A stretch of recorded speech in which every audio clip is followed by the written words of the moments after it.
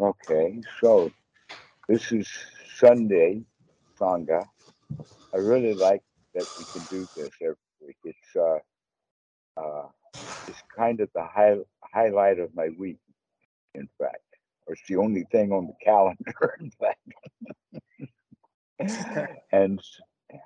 Uh, and so I'm really glad. And you've asked a question that needs a detailed answer, at least in the point of how it fits into the teachings of the Buddha. And that we can also understand that words like perception, consciousness, and even things as weird as colors. Are you sure when you use the word perception that you're talking about the same thing that I'm talking about when I use the word perception or consciousness? Or even do we even have our own definitions of these words change around? And an example of that is, are you very, very sure that when you see something green and I see the same object, that I see the same colors that you do? Not even that. Maybe Exactly, because you my don't. green is your windy. Well, the point is that right now we don't have any sophisticated equipment enough to know what registers different. All we know is that the light that's in the air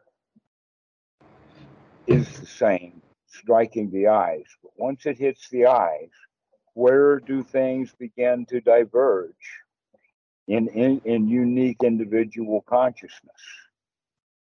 All right, and they've got a whole lot of examples of this kind of thing, and Escher was famous for it.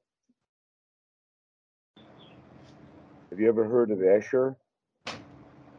Could you He repeat the was an name again? artist that would draw stairs that looked like that they were all of a sudden going upside down,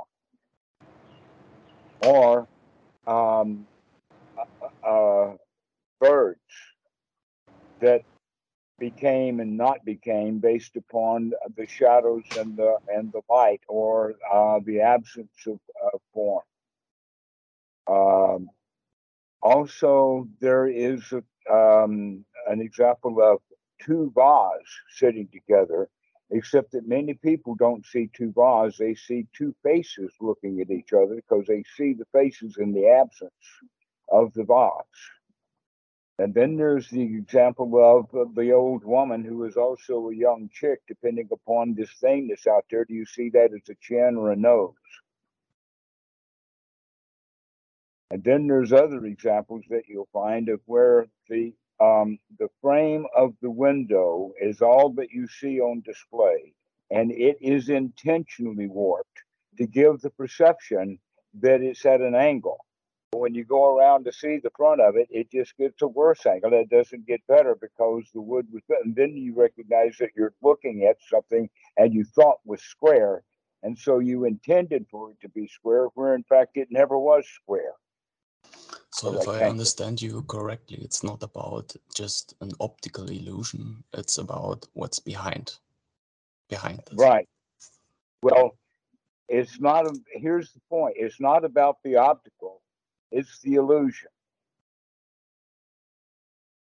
And which illusion are you going to take until you recognize that it was intended for both? But the artist intended it that way. He worked hard at it to fool you. Okay, so these are visual perceptual things. And guess what? There is a whole business of science around it that some people call propaganda, others call it news, other people call it them because they're liars and we're not. You know, that kind of thing that's going on. So, um, there's a thing here in this regard that we're talking about is confirmation bias, that we go around finding things that confirm what we already know to be true, except that we often ignore the evidence that points out that it's not true. because we don't want to deal with it. We don't want to handle it. We don't want to open our mind. This is First step actually into what the craziness. pardon? A first step into craziness. No, it's just a nice, crazy hole to wallow in for a while. And that, in fact, um, that's something that I can see is that the entire population of adults in the United States,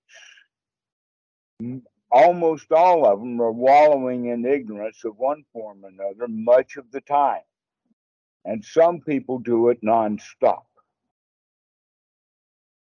Okay. And it's really crazy. How could people so by the millions fall into a cult? Or how can even a few people fall into a cult? Okay, the answer is it has to do with the sophistication of the propaganda. It has to do with how the lies are fashioned to get you to think that this thing is square, when in fact it's quite crooked. But where is the anchor point? Because if so many people are prone to this sophisticatedness, I mean, I don't really think it's sophisticated, or I Uh, at least have it the is impression it is it's on not that various sophisticated. levels. It's on many, many, many levels. There's various ways in doing it. Okay. But in fact, I wouldn't even go so far as to say it's a rainbow, because a rainbow is still one dimensional, but it's at least 2 or 3 dimensional. And so it's very, very complicated about how bad the lies can be, or not, or sneaky, or whatever like that. And the way of talking about it is that the truth is actually quite small. It's real. It's confirmable. But a lie, you lie about it, and you can say all kinds of things. Be all over the place. An example of that is asking anybody, an individual on the Skype here, how old you are, and people will hem and haw around, and so somebody will finally come up and say 27. Then I says, okay, now I ask you again, lie to me. Now where can you go? You can go all over the place. You can start with, oh, I'm ageless. Or you can start with, I'm an infant. But there's no end to the number of lies that you can tell just about this one question of how old you are. That in fact, one within a year may not be an actual thing. They actually want a birth date. But then you go to the astrologer, and that's not good enough. They want the exact hour that you were born and also the location. Otherwise, their mathematics falls to crap. All right. So the point is, when I ask you how old you are, you can't tell me the truth. Well, I probably couldn't handle the truth because I'm not an astrologer. I don't care, and they don't either. Most Western people have a problem if someone from, let's say, Africa or somewhere else doesn't know how old they are. Yeah, I don't know. That's another answer. Or somewhere between data and data. Or the other answer is, I'm going to tell you how old I am, but I'm actually lying to you. But at least I answered your question.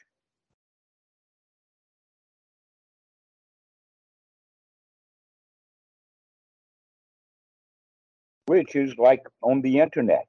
Don't ever put your exact date of birth. Always lie to them. Why? Because then you're hard to locate among all the other lies. But if you tell them the truth, they got you. Spot on. All right. So this is kind of an introduction to the Dhamma now. Is the perception has to be developed as a skill. And the skill is, are we going to continue to use fresh information and keep looking and investigating? Or are we going to go dig up some garbage that we thought was true and put that into the mix? Okay, can you stay in the here now? And when does perception pick up all this sankara? Okay, we're actually now talking specifically at one level of paticca samuppada, talking about step 2, yeah, and 4 in combination together. Volitional formation and what is like? It is called nama rupa, and the word Yeah, that yeah, we're yeah. using, perception, is translated. Oh my goodness, I don't know why.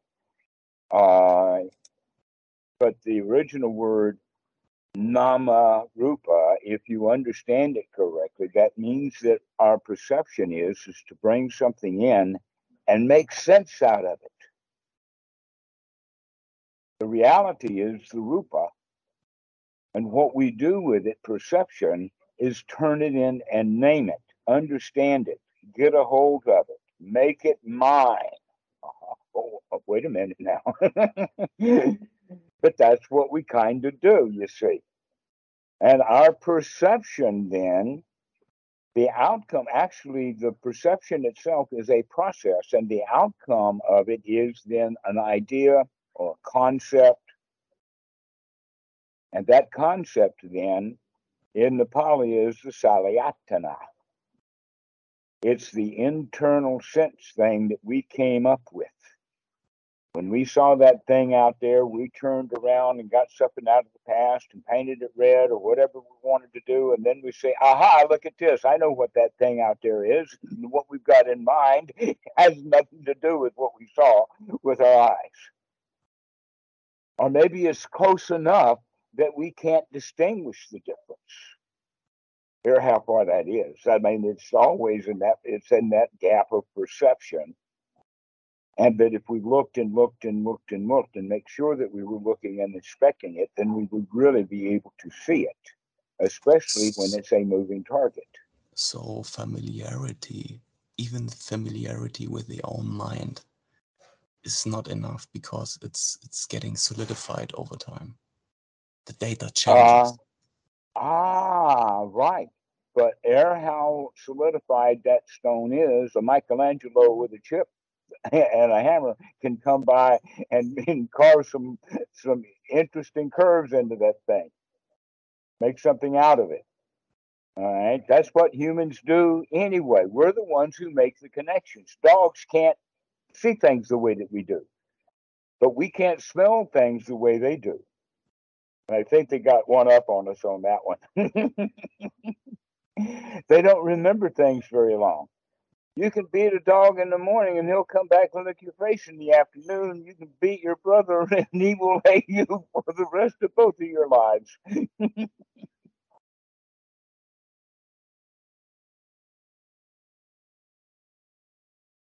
Why? So are Because we? every time we see the person, we can't see him new like he is right now. We have to remember what happened in the past. And that becomes part of our perception. The brother is no longer a brother now that he's hit me. Now he's an enemy. And So we there keep is. grasping this enemy on him every time. Even if he really wants to be brother and wants to be friend, we still see him as an enemy. I mean, how many families does this happen in? So are we just operating in the world, Lokija or Lokija, and then there is the Dhamma. Ignorantly in the Yeah, world without having any lokavitu, no knowledge of the world, no being yeah. able to see it. In fact, the V2 is really strange because we get the word video out of that same word that the Pali has of looking, seeing, vidu. Take a So that video. Remember, in fact, this is part of the quality of it is that if you Watch what you're doing. When you set down your keys, you will remember exactly where they were, and they'll be there when you go back, or something happened. If you But most people always will not put them remember there. where they put things. Right. That's another example of it is organization. We're actually learning how to organize our mind based upon things that we know are square, rather than bringing perceptually distorted things in and live in that kind of existence. What an OS,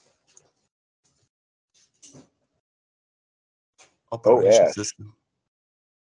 Ah, exactly. Where in fact, the police have the word for it, an MO, a method of operation. Okay. Operation we do in the present moment. The method is the old patterns of the mind that every time we see the present moment, we perceive it through the old patterns of the mind. And that's what gives criminals a method of operation, which makes them easy to track down. Because they leave prints, all kinds of different prints, not fingerprints, but I mean, there's all kinds of imprinting that happens at a good sleuth. In fact, they are the stories about such people who can pin down that stuff are legend. Two examples is Sherlock Holmes and Monk, who was a television series. And in fact, on Monk, they had a song that they had at the beginning of it, and the song was "It's a Jungle Out There," because that's how he saw things. He saw everything as a jungle. He had, like phobias of all kinds. But what that made him was an absolute excellent sleuth, an absolute excellent detective. And in regard to that, he was fired from the police because he was nuts. But every episode, they'd have some new thing that they needed his help on, and he'd come in and tinker on things, and he'd figure out what happens. Okay. It's the way that we look at things, and that's what I'm talking about literally. It's the investigation. To know how to look and to know what to look for is the map of Paticca Samuppada. And the enthusiasm is coming from the fact that you're practicing correctly enough to get the mind cleaned out enough so that you can watch it work when it's working correctly. Because if it's not working correctly and you keep coming up with strange perception results over and over again, you look at it, and every time you look at it, it's different, then you wind up in confusion. And that's what confusion is really all about, is the evidence doesn't match what I've been told. And the Buddha's answer to that is, yeah, see the difference between what you've been told and what you can see right here, right now, and start piling that evidence up and throw the old garbage away. And So that's how we Paticca's begin to change our perception, by changing actually the Salayatana. Which garbage pile are we going to get our base out of? A wholesome one? Paticca Samuppada and the Eightfold Noble Path are the four items we mostly use. Right. In fact, the beauty of this Paticca Samuppada that we're talking about at this deep level is actually the second noble truth, expanded. It's an expanded version of the second noble truth. If you know about the second noble truth, Mara's three daughters are Moha, Lobha, Dosa, greed, ill will, and delusion. Greed, ill will. We've had this conversation before, haven't we, Marcus? Right. So these three things are the cause of suffering, cause of dukkha, the causes of dukkha, and that these things are the result. We start with ignorance, we pile on a bunch of old feelings, and we wind up in dukkha. What feelings do we have? Liking and wanting things, or ignorantly not liking things and wanting to get rid of them. But we still keep the ignorance because everything is based in ignorance until you start paying attention. And then you can see, and you're not in the deep dark past of all the lies that you've been told, all the propaganda that you learned, all the crooked joints that you were told that it is square. You're just looking at it from an angle. Right? That's how cults are built. Oh, you need to get your perception so that you can see that this window that we've got is actually straight. So this is the biggest, or this is this is It's doing it the over and center of over the again. It's not a complexity. biggie. It's not a biggie. It's a new habit. It's a new pattern. It's a It's the new center way of the of looking complexity. It's and the center of continues the to look. complexity. I'm sorry, what? It's the center of the complexity, because if I remember correctly, delusion is one of the last three fetters you abandon before becoming an arhat. So this is Yes, a but you very abandon it as a deep fetter. thing. That doesn't mean you're all knowing. That doesn't place you up there in a satellite with extra super duper goggles or something. Exactly, exactly. All right. In fact, the real better is ignorance in the sense of I don't know enough. I need more. I need more. It's a need, and it has a fear base to it. But when you come to the point that you know enough that you're satisfied finally, you don't need any more. I mean, imagine going to a buffet where you've got all you can eat. There still comes a time when you don't want to eat it all. I mean, when you walk in there, you want to eat it all. But after 4 or 5 plates, I can't make it more than 4 or 5 full plates of food. I mean, I just can't do it anymore. There comes a limit to it all. Everything has limits to it. And so this is what we're talking about is just a little dab will do you over and over and over and over again. Don't make things big, make them interesting, continuing interesting. So look at where you're going.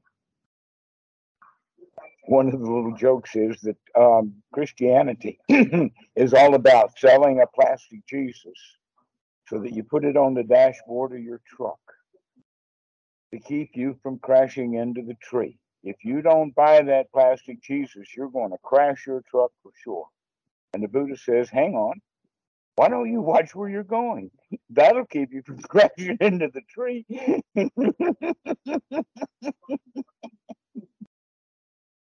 Whole lot of plastic Jesus get wound up on wrecked dashboards.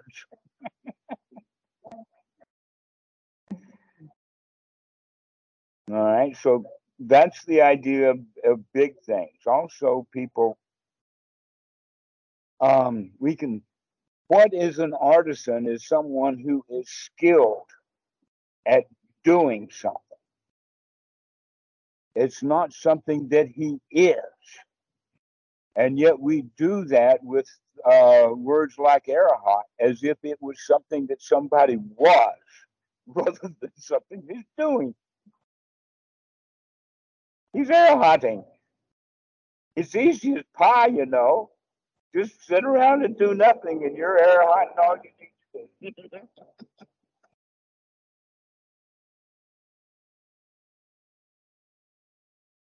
Sometimes you feel like a nut, and sometimes you don't. We have to start watching all of this anicca to begin to see, because we've got human minds.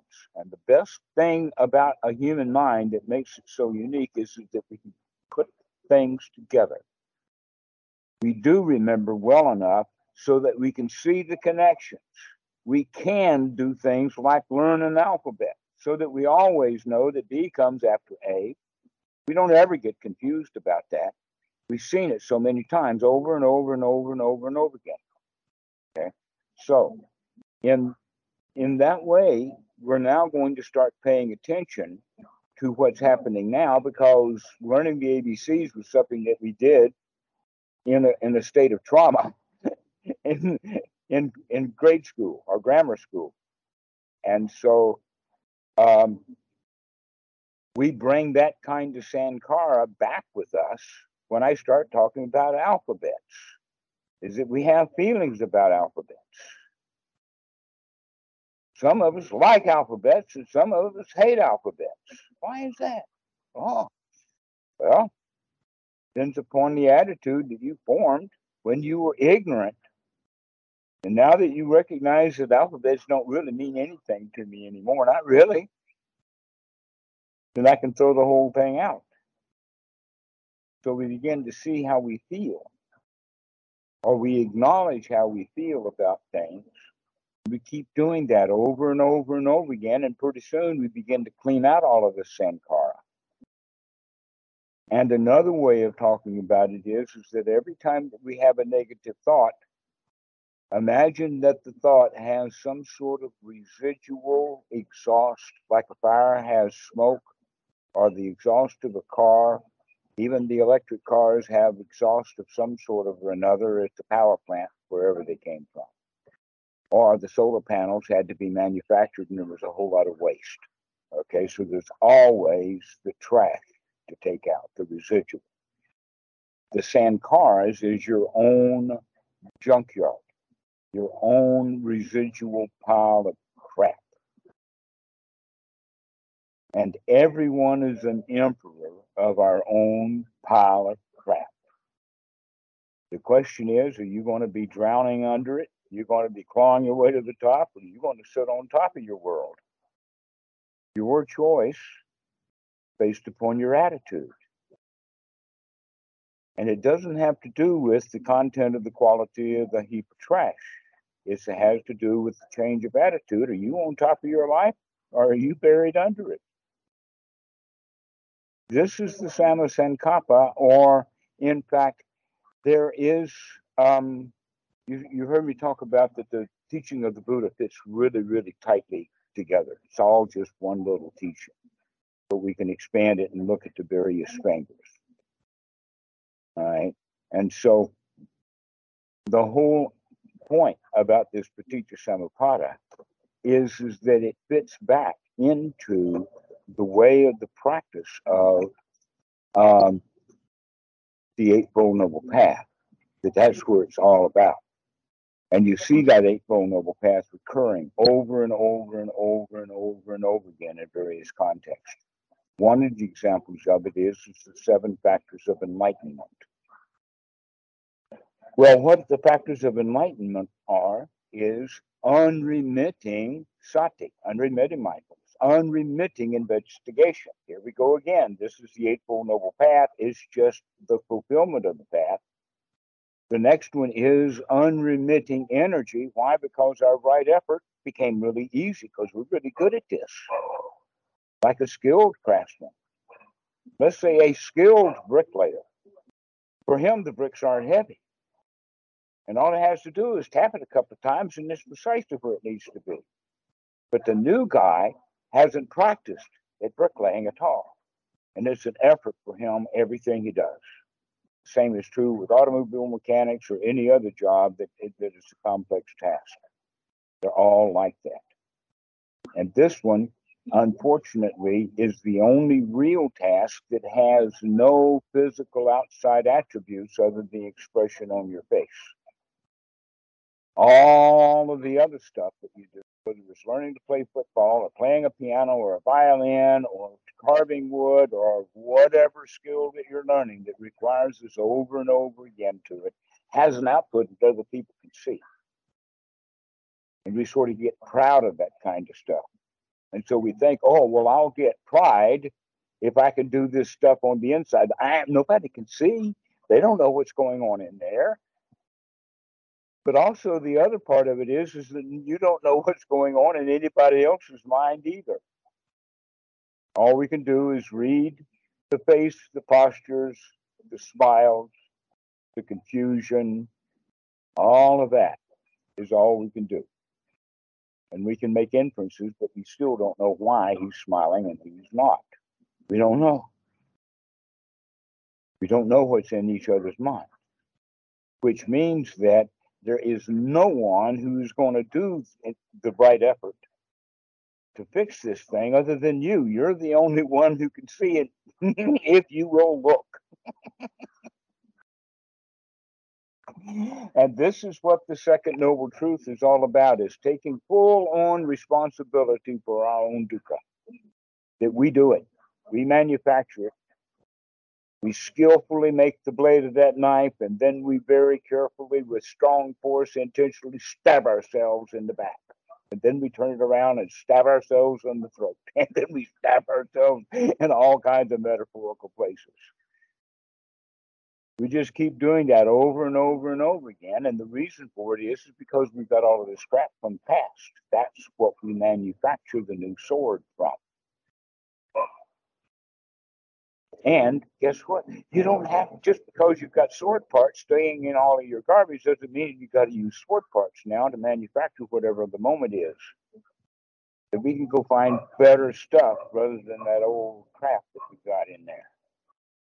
Bad feelings that we had when we were really ignorant, because now we're going to be wise. Why? Because we're looking at what's going on. And when you see and recognize that what you see is what is happening, or as they say, what you see is what you get. And when you understand that what you see is what you get, you'll start longing for things that you don't see. That it's all in the mind. Anything you see that's not right in front of you, you don't get it. And we're going around wanting things that we don't have, out of sight, and we don't keep it out of mind. We bring that into our mind and then say, I want it, and then we feel bad. So there's all kinds of things that we have in that sewer. I call it a sewer. We want come clean out the cesspool, or the what do they call it? Not a cesspool, but a septic tank. That's what they call it. And every new moment, we throw down our own toilet into the past, which means that the new moments become a kind of a toilet also. It too rots and becomes sewage. You threw a hamburger down the toilet, it's not going to stay hamburger for long. It's going to wind up being sewage. You wouldn't want to eat it again after it's in the sewer. Right? It's in the past. It's dead. Until we recognize, wait a minute, I can start layering the whole sewer with new hamburgers. They float. If I'm very careful and watch things, I can keep piling new wholesome thoughts on top of the past. And pretty soon, every time that I step into the sewer, I just walk on hamburgers. That you can, in fact, have enough wholesome thoughts over and over and over again that every time your perception is needed to go get some material, you're going to get some really wholesome, good stuff. A warm fuzzy rather than a cold prickly, or whatever the expression is. But it's our choice to recognize that it takes over and over and over again to start layering things down so that we don't go back in the deep dark past. That's at best just informational, but it's not something to base any present decisions on, feelings, or anything on. It's just old stuff. Where this present moment is good stuff. Check it out. I really invite you to check out how nice things are right here, right now, wherever you are. Recognize it. I mean, even in a library, you are safely quiet. What a relaxation that is. No place to go and nothing to do, and I can just be here and everything's hunky dory. Life is good, I've heard them say. It was Mel Brooks who said, it's good to be king. But in a way, remember, you are the king. You're the king of your own house. You've got a castle here. And if king ain't good enough, be your own god. I mean, this is your whole world. Be a champion in your whole world. Be in charge of your world rather than being a victim of it. You're the one who runs this place. And how do we get into that state of being? This is actually the word in Pali is Shraddha, that is wrongly translated into the word faith. Shraddha is not faith. Shraddha is the confidence of over and over and over and over again putting in the coin and getting a gold bar out. Over and over and over again, you wind up being a winner every moment. And everybody around you is a winner also. So when we have that kind of attitude, the words or the descriptions or the namas that we're adding to this rupa, I'm talking about a rupa here, a real experience of a feeling of, wow, I've got it. I'm the boss here. I'm the king. I'm the emperor of this palace. Shit. And we have to be able to get that. That's the full on pity. The realization of that comes with that confidence of being a winner. So we've seen that now Anapanasati Sutta is fitting directly in with first jhana, which is fitting directly into the five faculties, which is closely directly related to the Eightfold Noble Path, which we've been getting to get this. So where does that connection come from? The five faculties start with confidence, which is just another word for the Sama Sankappa. Getting our confidence, getting our mojo, understanding that I can clean out my mind. Never mind that it keeps coming back over and over again. Out it goes again. And if it comes in and takes a while, and I've let it come in, and then I recognize I don't like it, well, throw it out now. Don't worry about, oh, I let it in and stayed for 5 or 10 minutes. Well, it was okay then, but it's not now because I can see it, and out it goes. We keep doing that. We keep putting that nickel in, and we keep getting the gold bar. Wow, free them again, free at last. Don't have to worry about it anymore. So the other aggregates of that, the Shraddha, um, sorry, I keep using the Sanskrit word. It's actually Sada in the Pali. Shraddha is a Hindi. In fact, I knew a Ma Shraddha. She was a good friend of mine way back when, and so I can't shut my mouth and say the Pali word correctly. So forgive me, I use the word Shraddha. But that's the confidence. Okay. In fact, Ma Shraddha actually lived up to her name. This was the word, the name that she was given, and that's often done in Asia is that they give you the name that you need to do.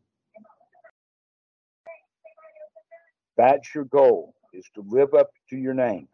So if you get a name like Dhamma V2, that means you've got to see and know the Dhamma. Dhammarato means you've got to enjoy the heck out of Dhamma. It's delightful. Every minute is delightful. I sell delight. It's free of charge. Have a few. And so Santikaro is another name like that. And notice that I'm talking about just the names of what's so and mo. Guess what? This is not magic. This is what the old monks can see in somebody and see their potential. And is to be developed. This is one of the values of a spiritual name. Why? Because you actually are now taking control of that nama rupa. And you're taking this raw diamond and giving it a polish, giving it a name. That happens to each one of us as we become this champion inside. The lion. Buddha was known to be a lion. He was also known to be a bull, but in fact, in the Pali, it's not bull in the sense that we think of bull. It's a bull elephant. Bigger than these cow things. I mean, a bull elephant is something. And so that was what he was named. The two top dudes in the forest were the two names that he wore. So when we get that, we have to also balance it with the other things, which has to do with sati, investigation, and the effort is, let us say, directed in the sense of outgoing metta. And so this is the path.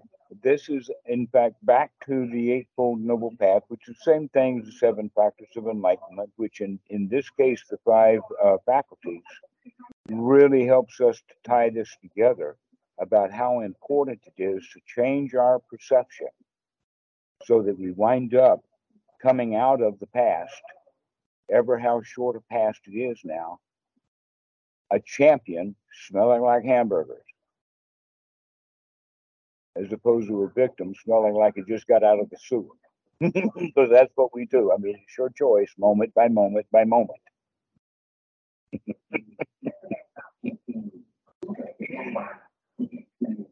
And so this is actually the Paticca Samuppada that we've been talking about, which is starting with ignorance. We begin to pile on things and they rot, and we keep piling on, thinking that our past is valuable. And we keep messing with it and bringing it up and using it and all that kind of stuff, where in fact it's just an old pile of shit. And what we need to do is to start looking at what's going on right here, right now. And this is how we use perception, as we keep going from consciousness, perception, look and see, rather than look and mull. It's the mulling that we do. Mulling things over means we're going back into the past and trying to make sense out of it, what's happening now with what we knew from the past. An example of that is that a charlatan's trying to sell you something. Instead of trying to figure out from all you know about what's happened in the past, better thing to do is to watch closely what he's doing. Because if he's a charlatan, he will tip his hand soon enough. So this is the whole quality then of this here now. And we want to practice that as a skill. And the skill is sati.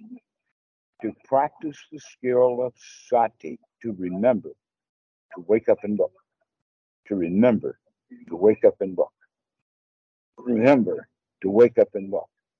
And if you look and see this sequence and begin to say, wait a minute, something stinks here. Now we take the right effort to sweep it out. Let's go do something else with the mind. I think about Dhamma. Tell ourselves a joke. I think about how good it feels to take this breath.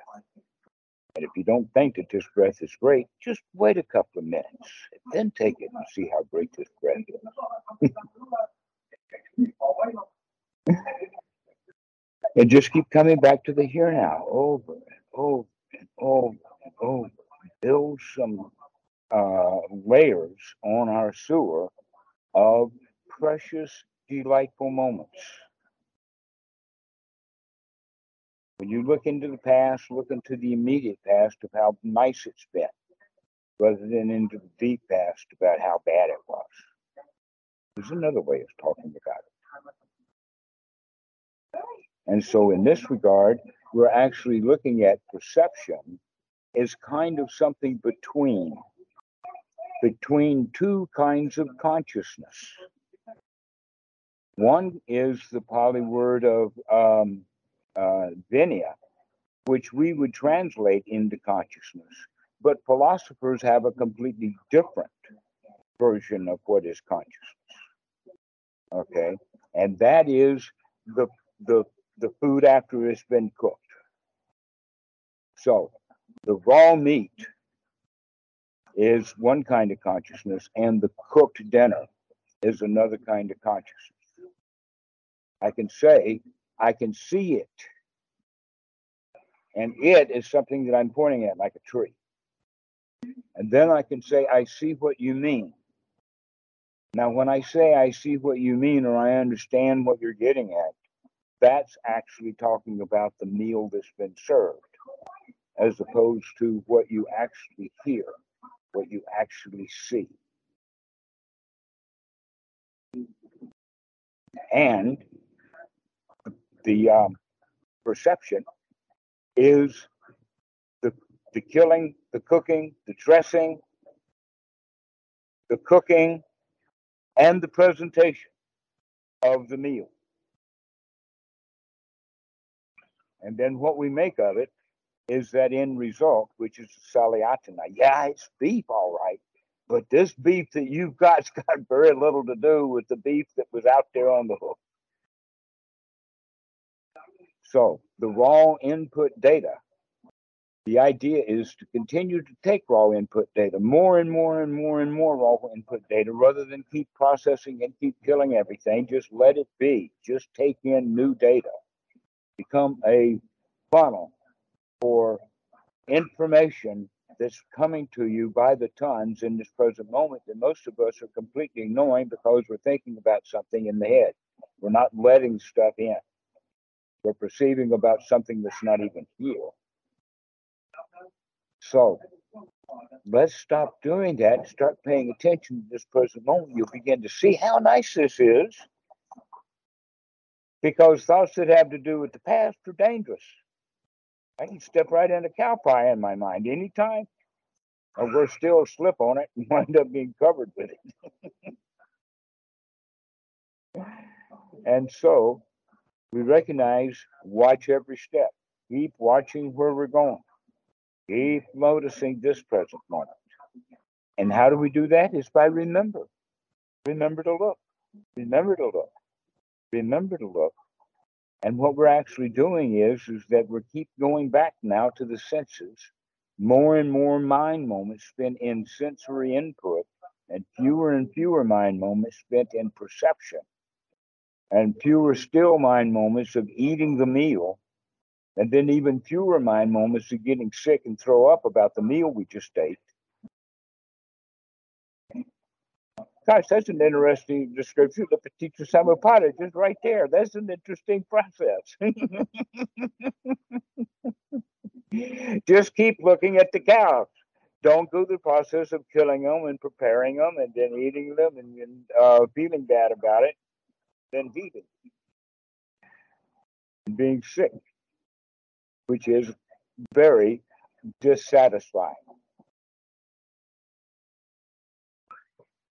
So this is Paticca Samuppada, and it's good for us to see not only this as a sequence that I've taught you in forward order this way, but we begin to wake up to see it happening in reverse. Why? Because we're slow. So the first thing we wake up and notice is that I am really sick over what I ate yesterday. And then next time it happens, you wake up while you're heaving. And then the next time you wake up to the taste of it and recognize that this is poison, and you throw it out.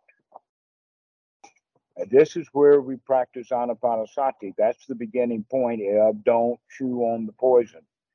Recognize that this thought is unwholesome and spit it back out. Don't eat it. Devour more of it. This meal is poison. Why? Because it was cooked in the sewer. That's why.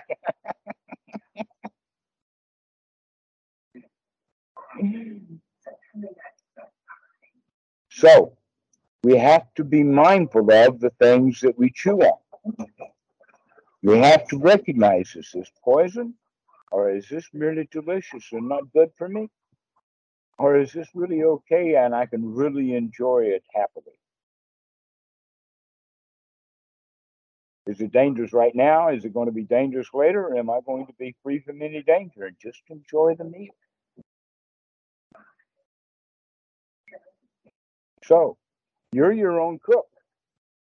You're your own emperor. You're the one who's manufacturing all of this perception things. And I'm right there when I said that, I'm actually talking about the distinction between the cooking process and the cooked food. So that which is perceived because of the process of perception or perceiving. And so we make a process into a noun.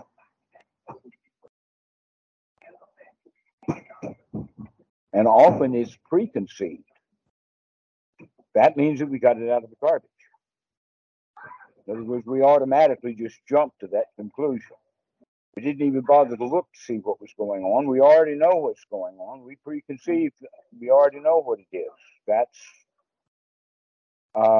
preconceived, which is also what we were referring to earlier of uh, confirmation bias.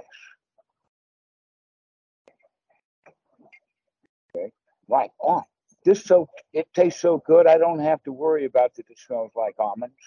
I'm going to go ahead and eat it anyway. What is it? Does anybody know what is it that smells like almonds? Cyanide. Cyanide, right? That's it.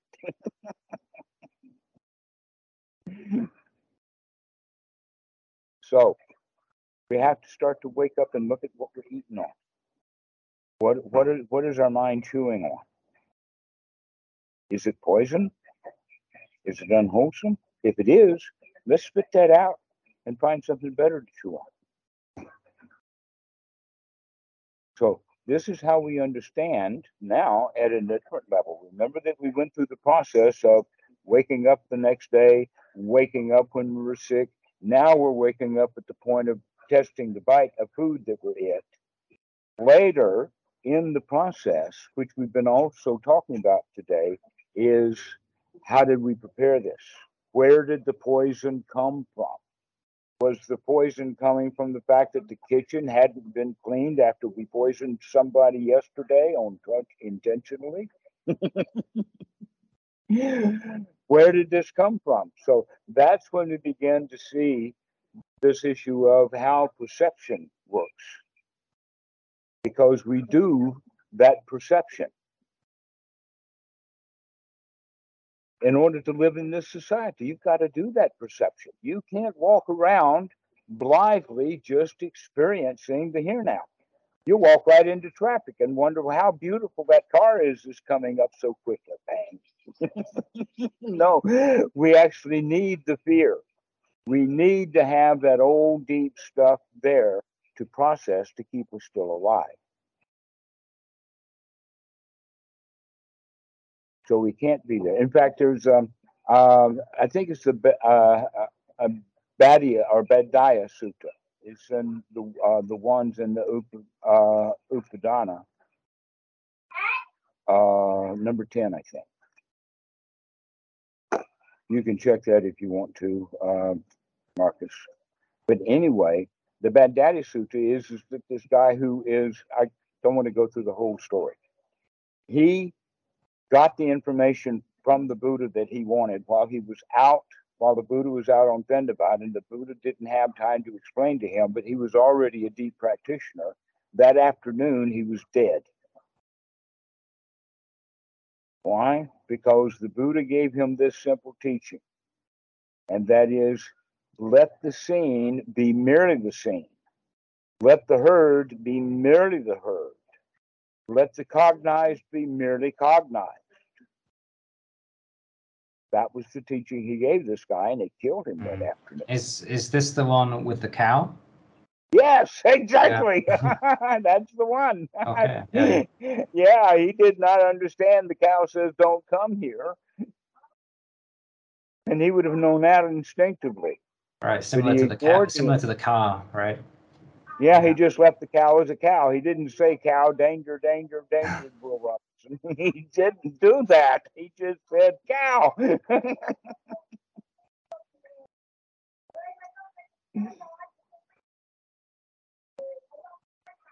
So interesting that most people go from one delusion to another in this regard. It's so simple, but we are so prone to this conceptualization process. Well, this is the whole quality then, is to wake up to this. Start watching what's going on. Recognizing that there is this thought needs to be inspected to see, is it poison or not? Is this an unwholesome thought? Where is this thing going? How sick am I going to get if I go down this rat hole? And so we throw it out. Then eat something that's more delicious. That's the first step. In fact, that we're talking about would be the first jhana. That we're talking about of tasting the food as we're eating it is also what Bhikkhu Buddhadasa would say, making the mind fit for work, is because we're actually tasting what's happening in the moment. Even though we've got a mouthful of poison, we just recognize that and out it comes. But we weren't well enough to keep out of the poison yet. But that's the process we go through.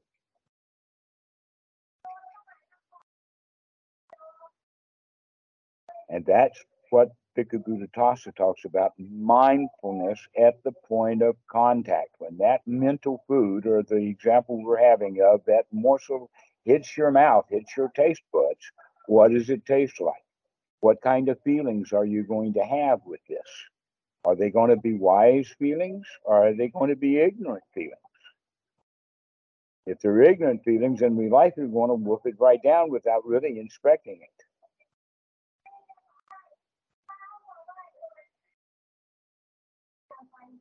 And so, wisdom at the point of contact.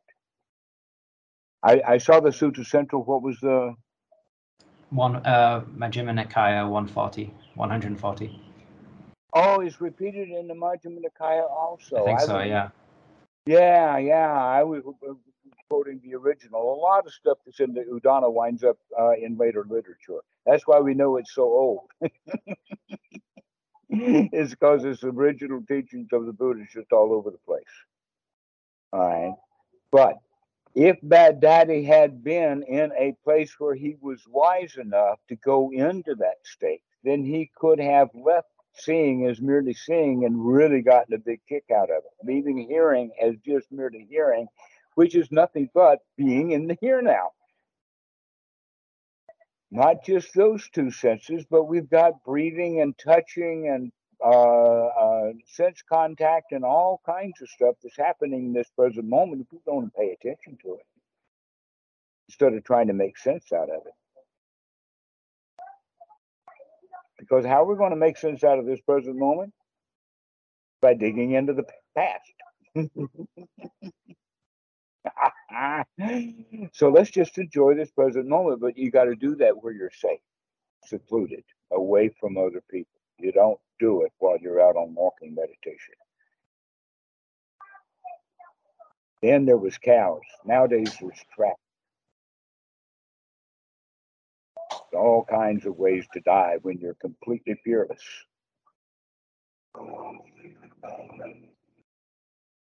Why are we completely fearless? It's because the fear is part of the sankhara. And it comes up and we process that cow or that car and we're afraid. And so we don't step into traffic. But if you leave the scene as merely the scene, it's just a beautiful car. Here it comes.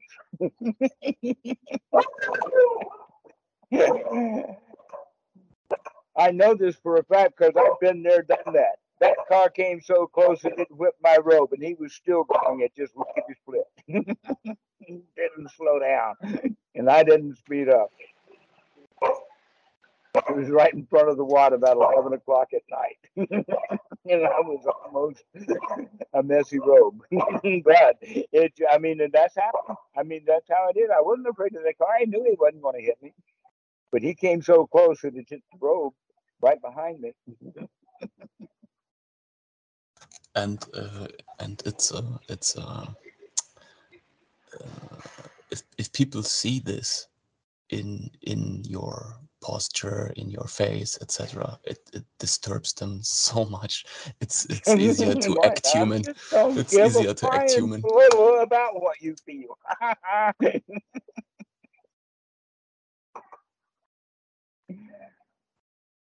That's right. Arahats say they don't care. They're all right. What would we say about craving for like longer time in seclusion? Is that like kind of avoiding of actual practice? Because you actually do get like real practice in life, but then seclusion is just like dropping out and getting a feel for yourself again. Well, remember that this longing, first off, is not a longing in the sense of a feeling. The first of it is a longing as a thought. Like, gee, wouldn't it be nice if?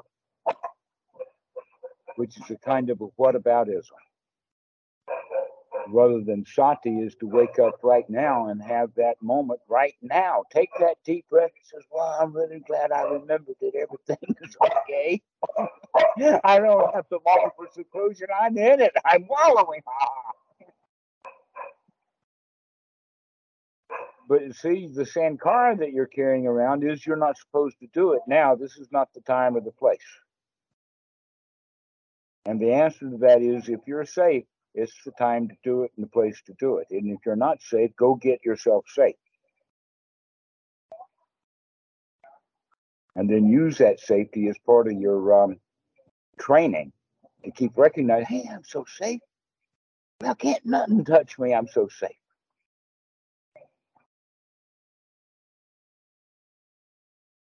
That brings you back to being the emperor again. Go ahead. Yeah, I see that I can find like safety moments in my day-to-day operations, even without having to move myself out of like situations with people who can still come back to that safety. But I was thinking in the terms of like practice-wise, with like longer periods of seclusion, as seeing, I guess it's a delusion of it, of like, oh, it can benefit to your practice, even though I never seen like benefit from long seclusion before. All right. If you can remember this thought, and that is, oh, if I can take a deep breath and relax and feel good right now, then I'm satisfied right now. I don't have to worry about getting satisfied in the future. I'm satisfied right now. And the whole idea of a long retreat is hoping to get more and more satisfaction the longer you're sitting there. No, you're not getting more satisfaction, more and more of it. You're just having it right now, wherever you are, whether you're on retreat or not, when you remember, because you can go off on a retreat and have a real pity party. A lot of people do. You'd be surprised at how many dead corpses there are in the woods. You can't blame the bears for all of it.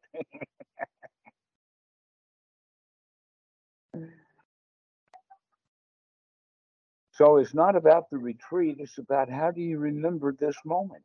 Come on, wakey, wakey. This is it. This is all we've got is right here, right now.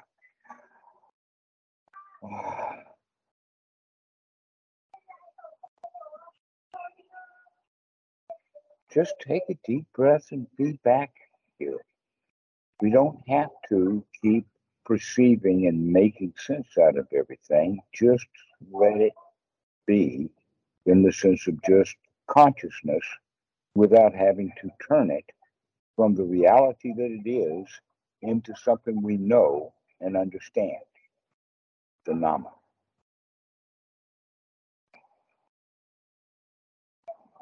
That's the real teaching. Guess what? When you are doing that and paying attention specifically to the consciousness, that's part of the fourth jhana. And we flicker in and out of the fourth jhana on a regular basis without even knowing about it. But we can train through the first jhana. If we can train to get in and maintain the first jhana, then when we start to go up into the higher jhanas, which means now I am not just tasting the food, I'm out there with the cow. Because it's not a far jump, it's not a big jump. Once we can control and operate with the first jhana, then in fact the sutras even talk about it like that there are skills to be developed with the first jhana. But those kind of sutras don't have second cousins about the second, third, and fourth jhana. They're just merely described. The real action is getting the mind to the point that you can taste the food that you're eating, to be in the present moment, because everything else is just about the present moment. So if you can taste what you're eating, then you can expect what it is that you're that's been cooked. Then you can expect the cooking, and then you can recognize I don't have to kill this cow. And I can just be here in nature. Nature, open sky, beautiful paradise. I don't even have to understand it. So that's that 10th better that you were talking about, the ignorance. I don't have to understand this to enjoy it. A lot of people think, oh, I get over and ignorance by knowing everything. And if I know everything, then I don't have any issues with ignorance. No, I'm not going to know everything, but I still don't have any issues with ignorance. It's okay, I don't know. In fact, when you're just in this state of consciousness, there is nothing to know. It's just to be seen, experienced, without knowing anything. You're not responsible for having to know all about it. That's what our culture teaches. You got to know. And the teachings of the Buddha is all about you have to only know enough, just enough to be happy by seeing how we make ourselves unhappy. And then stop it. And so now we've got several places. We can stop when we're dead sick. We can stop when we're heaving. We can stop when we're chewing. We can stop the preparation of the food, and then we can stop killing the cow. This is teacher Samapada backwards. That's why it's in the sutras forward and backwards. It's because we understand it forward and then we begin to practice it backwards. And smack dab there at the deepest part of the practice is perception. What are we going to do with it? Can we turn it off? Can we connect it correctly? Can we have just enough perception so that we know that we know? That's all that we know. I mean, not knowing in the sense of know all about it, but know that we are awake. This happens when you wake up in the morning. The first thing that happens is you wake up and then you perceive that you've woken up. Just enough perception to know that you're awake now. In the Pali, they talk about it as neither perception nor non-perception. The example in the sutras, or actually in the Visuddhimagga, is a clay bowl that has had oil in it, but it's empty now to the point you can't pour any oil out. But you can rub your fingers around the bowl and still have oil. Because the oil seeps and saturates right into the bowl itself. And in that regard, we say, yes, perception seeps right into perception into consciousness. And we're going to be able to see and understand that. But then we don't have to do anything else with perception. We don't need a whole bowl full of oil at all. We just see we've got a bowl of that's empty.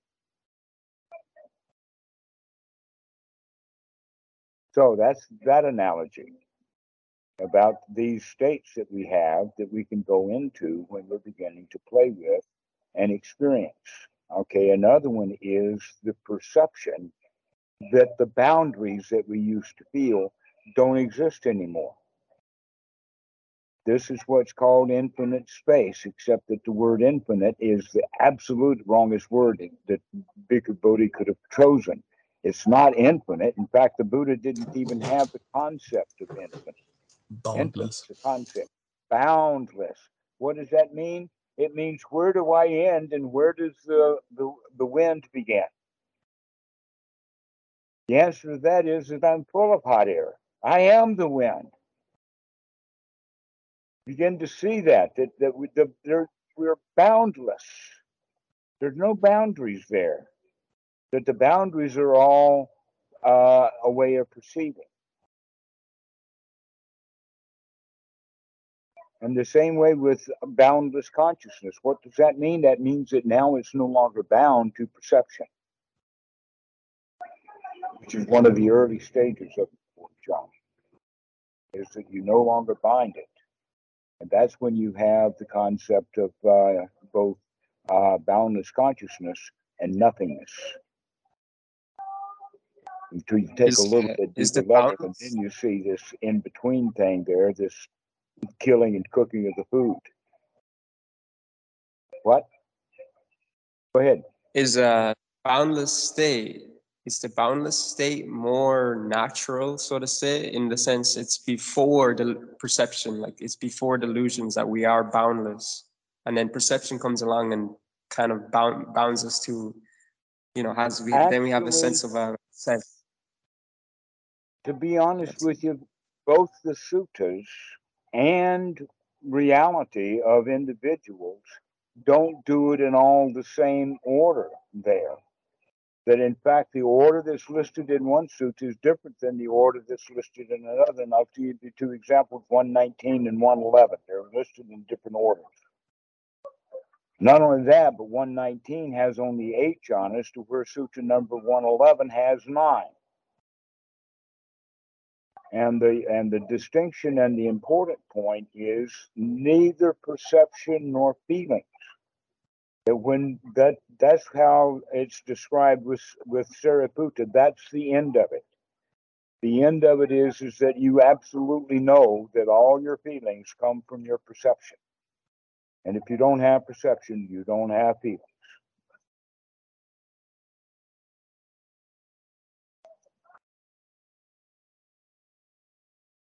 In other words, if you didn't cook that meal, you don't eat.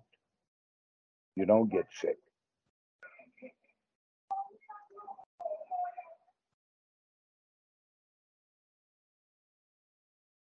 And so the end of perception is the end of it. Now, when I say end of it, doesn't mean that now somebody who's had some whoop-de-doo experience is now an arahant. No, this is what we mean by, in the sense that we understand how the mind works. So then you can do with it what you want to do with it. Because you understand it at all its functioning parts, and you polished them off and put your little gearbox back together again, and it's humming right along now. Not mucked up and missing gear teeth and all the kinds of stuff that we normally have in our gearbox. We cleaned our own clock. And seeing how it operates, taking the gears out, removing the gear from perception to consciousness, and see how they're interconnected. And then see how the perception is the driving force that gives all the ticking and talking that we do. The reason for that is because, guess what? We're all wound up. So much for the clock metaphor. But it's all a matter of cleaning your clock, seeing all the parts, seeing all the gears, cleaning house, putting things back into correct order is the word samadhi. It's wrongly translated in the suttas in the English language by calling it concentration. And I show you the difference between an alarm clock that's been properly put together, properly oiled, and properly wound up, and everything is ticking along, versus that same alarm clock that somebody takes a sledgehammer to concentrate it. And guess what? Those concentrated clocks generally go to meditation retreats, hoping that somehow they can get unwound. Or in fact, their whole gearbox is all messed up and they need to take the darn thing apart, put it back together again correctly, which is what we're doing here. And the biggest number one skill that we need is that being in that state of first jhana, which means we can continue to apply and sustain that wholesome thought. Continue to eat only wholesome food. That's the way to go. Continue to eat wholesome food over and over and over again, and pretty soon you begin to see how that wholesome food was made and what it came from and where it was. But so long as it's unwholesome food and you keep getting poisoned, you can't tell what happened.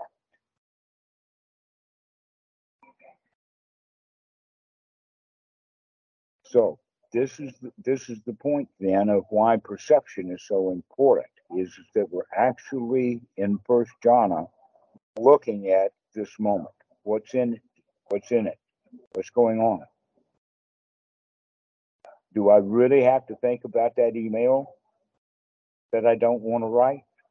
Oh, I don't have to think about it at all. In fact, if I stop thinking about it altogether, they may not even send me an invoice again. So it doesn't matter. This is the way of practicing the teachings of the Buddha, getting into the first jhana, getting the mind to the point that we got one wholesome thought after another, after another, after another. And now we can begin to investigate other things, like how good we feel. And what is feeling? And how did I feel this good? This is the wholesome food that we're feeling, or that we're feeling ourselves. And the results is we feel good. We like it. Delicious. Life becomes delicious. So we want to go see, how did that happen? It used to be a bunch of garbage. Now it's delicious. And so that's when we go in and start understanding this quality of perception and how we have already been changing our sewer. Now we begin to see how that sewer that we've changed now into wholesome. Still, we need to draw upon that past, that perception. In order to live in our society, we need to have that perception. Let's make sure that we're drawing upon wholesome past rather than unwholesome past. Or the visualization is now your whole sewer is covered in 10 feet deep of fresh hamburgers.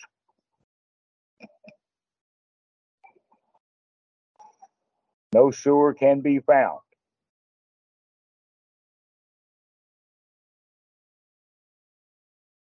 So that's the kind of sankara to have. Maybe I should use the word donuts. Hamburgers came to mind one time, and so I've been keeping the students going with their hamburgers instead of sewage. Having wholesome thoughts rather than poisonous. Delicious on the outside and inside empty. Empty, exactly, empty calories.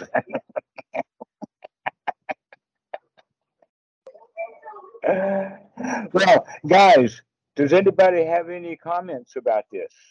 Did we cover perception well enough?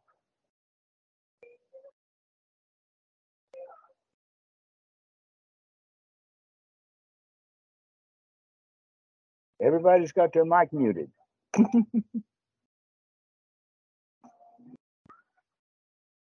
Marcus, you have anything to say? Everybody's got a thumbs up. I got that. Okay. All right. Well, guys, what do we do now? Nothing. So we'll finish. We'll see you later. Thanks, Scott. I really appreciate it. Thanks a lot, guys. This has been great. Thank you. Mm-hmm. See you guys. See you guys. Thank you. Bye bye bye.